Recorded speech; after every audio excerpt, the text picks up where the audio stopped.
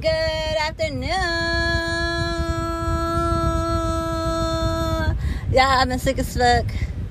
I'm trying to keep y'all updated on shit, but they ain't found nothing out yet. So I can't tell y'all what's wrong with me until I know what's wrong with me. But, yeah. I went to the doctor.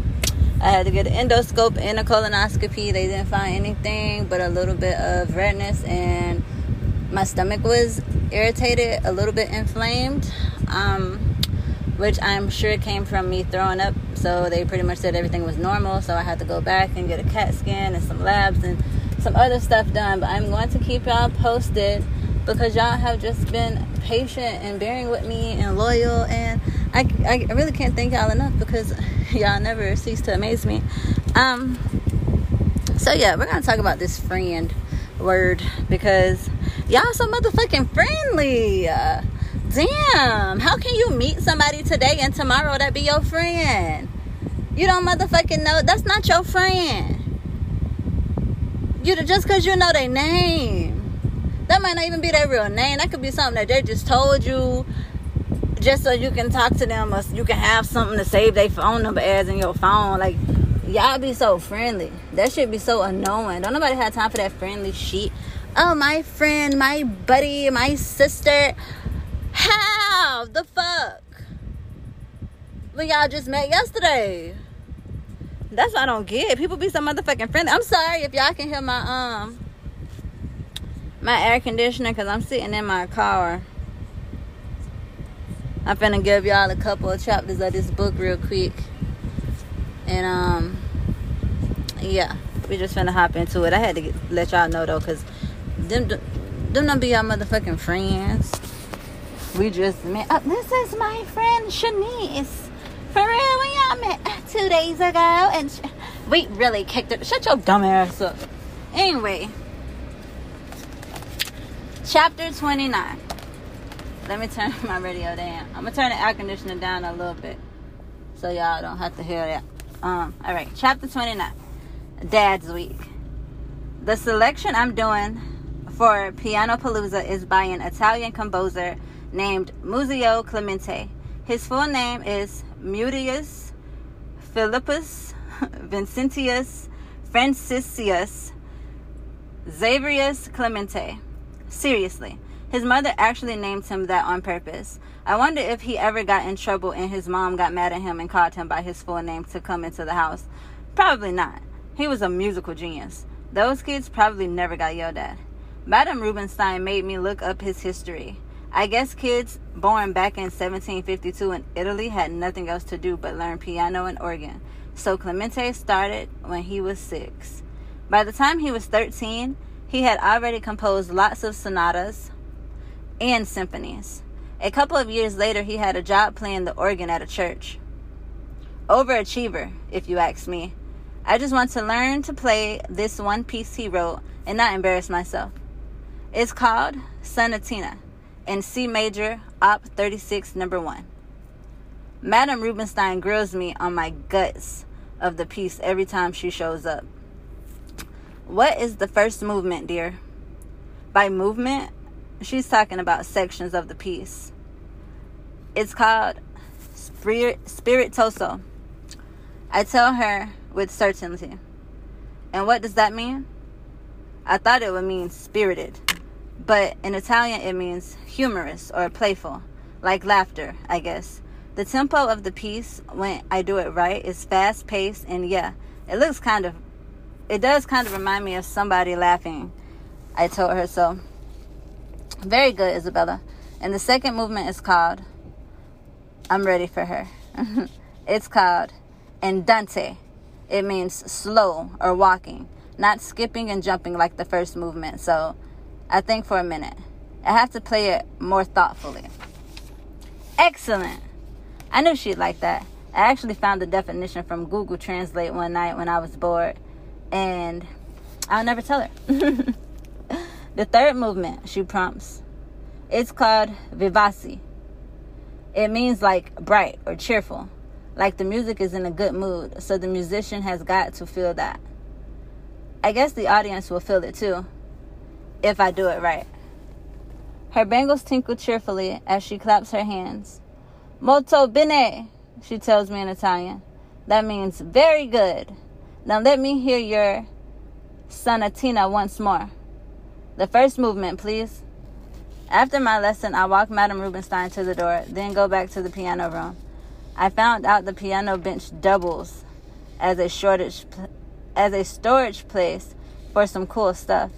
A couple of weeks ago, under a pile of old street music and practice books, I found a yellow book of boogie-woogie pieces and old-time blues and rock. Awesome. I bet they were Anastasia's from millions of years ago. Now I sit back down at the keys, flip to a song called Bumble Boogie, and go at it. This is so not Clemente. My fingers know exactly when to pound it and exactly when to fly. I love the deep rumble of the bass and the syncopation of the treble. Yeah, this is the guts of music. Madame Rubenstein would have a heart attack if she heard me. I don't care. I don't even notice Darren at first. He's standing in the doorway, tapping his feet. Good girl, he says. Now this is some real music. I'm sorry, y'all. People keep trying to talk to me like they don't see me reading this goddamn book. Okay. Go, girl, he says. Now this here is some real music. I stop, look up, and beam out of breath. Yep, for sure. I do one more bass riff, the fingers of my left hand dancing on the deeper toned keys. Is it good enough for ice cream? I sing out. Absolutely, he says. Let me grab my car keys.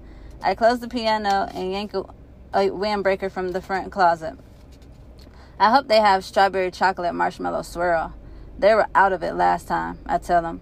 Whatever you wish, milady, he says with a British accent. Then he bellows out, Hey, Mom, me and Izzy are going to get some ice cream. You want anything? Not this time, Anastasia yells back from her office upstairs. You two have fun. My mind is still pounding with the jazzy thunder of that piece. Makes me want to boogie. Chapter 30, Mom's Week. It's an ordinary day. Vocabulary words are projected onto the whiteboard. Tennis shoes that used to be bright white are now dingy dirty. Paper hearts on the walls have faded and fallen to the ground. Pencils are stubs. Pens are out of ink. Several desks wobble as kids rock in their seats. 3 kids are wearing earbuds that Mr. Kazili does not notice. Imani sneaks out a York peppermint patty. She'll nibble all the chocolate from around the edges before the class is over. Heather twirls her hair up and down through her fingers and up and down again. I doubt if she even knows that she does this. I dig in my bag for my iPad, and then it happens. The principal, Mrs. Garcia, the 6th grade counselor, and the school police resource officer stride into the room. Mrs. Garcia announces, Logan Lidquist, please gather your things. You need to come with us. Say what? I swivel around to see Logan grasp the edge of his desk, a look of panic on his face. He's gone completely pale. What did he do? His eyes dart around the room as if he's looking for a secret escape hatch. I glance over at Heather. Her hands are pressed against her cheeks. I turn to Imani next. She seems frozen in place. The school resources officer goes to Logan's seat and takes his arm. Logan closes his eyes, gives his head a quick shake, opens his eyes again, and then sort of stumbles to the front of the room. Without another word, they turn him toward the door, march him out, and he is gone. I guess he forgot his backpack. It's still under his desk. We sit stunned and silent. Mr. Kazili looks as confused as we do. After a breath, the principal seems to collect herself. She begins, First of all, children. I hate that she calls us children. 1st and 2nd graders, maybe. But we're about to be in junior high. Gee. I know this has been quite a shock. We had no way to shield you from witnessing that. I'm so very sorry. Now I know you have questions. Jonte already had his hand up. Now he waves it wildly. What did he do? Rob a bank? A couple of kids cover their mouths to stifle laughter. No, of course not, Mrs. Garcia replies. Jonte persists. So what did they bust him for?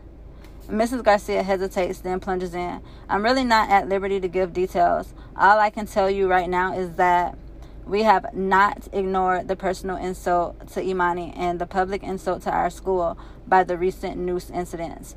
The investigation is ongoing. She turns to Mr. Kazili. Continue with class, sir. And then she leaves. Does Mrs. Garcia really think we can focus on vocabulary after that? All right, y'all. I would give y'all more, but apparently I am needed. So, love you guys. Mwah.